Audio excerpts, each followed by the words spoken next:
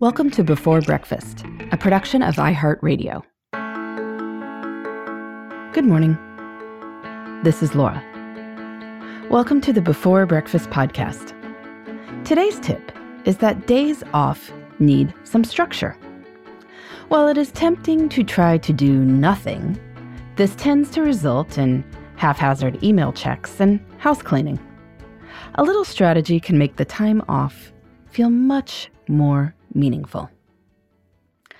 I recently heard from someone who is facing an interesting but probably not that uncommon situation. She had 2 weeks off between jobs. Her kids would still be in their usual school and childcare arrangements. So she had 2 weeks when she would be mostly free during business hours. She was trying to figure out how to make sure that she felt like she had really enjoyed and made the most of this time, rather than piddling it away. It's a good question. While a 2-week trip might be amazing, this is somewhat harder when the kids aren't traveling too.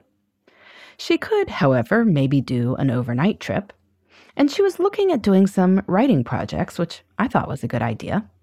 I thought it was a really good idea to think through this time and to be strategic about it. Because, unfortunately, when many of us are not working, but are at our homes, we see the same responsibilities that we normally face. And so a school day could easily disappear into grocery shopping, returning something to another store, and then sorting through the mail pile. 2 weeks of this might feel unsatisfying, especially when the new job would bring its stressors soon enough. In general, if you've got some amount of time off, I think it helps to do a few things. First, set a few anchor events. Yes, you want to leave a lot of open time to learn what it feels like when time is unstructured and relaxed. But you also want to know that you'll do a few things that you couldn't do while working full-time, or if you had your kids during the day. Schedule these in so you can look forward to them. The day hike, the overnight retreat in the mountains, the matinee show. Really enjoy the anticipation. Then you also want to batch the things that you are going to wind up doing during this time.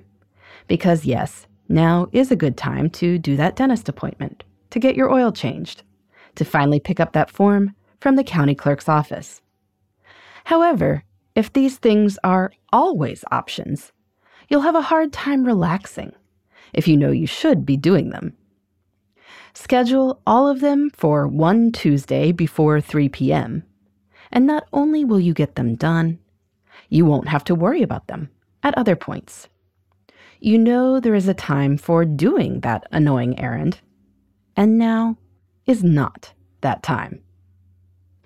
With a few anchor events and a time for batching the little things, your days off will feel satisfying. You'll feel relaxed without worrying that you are wasting your time. You will actually enjoy the open space without worrying that you should be doing something else.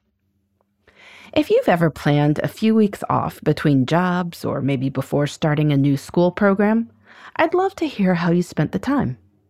You can let me know at laura@lauravanderkam.com.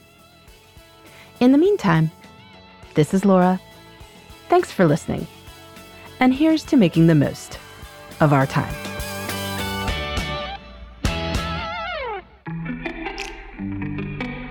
Hey everybody, I'd love to hear from you. You can send me your tips, your questions, or anything else. Just connect with me on Twitter, Facebook, and Instagram at Before Breakfast Pod. That's BE, the number 4, then breakfast, POD. You can also shoot me an email at beforebreakfastpodcast@iheartmedia.com. That Before Breakfast is spelled out with all the letters. Thanks so much. I look forward to staying in touch.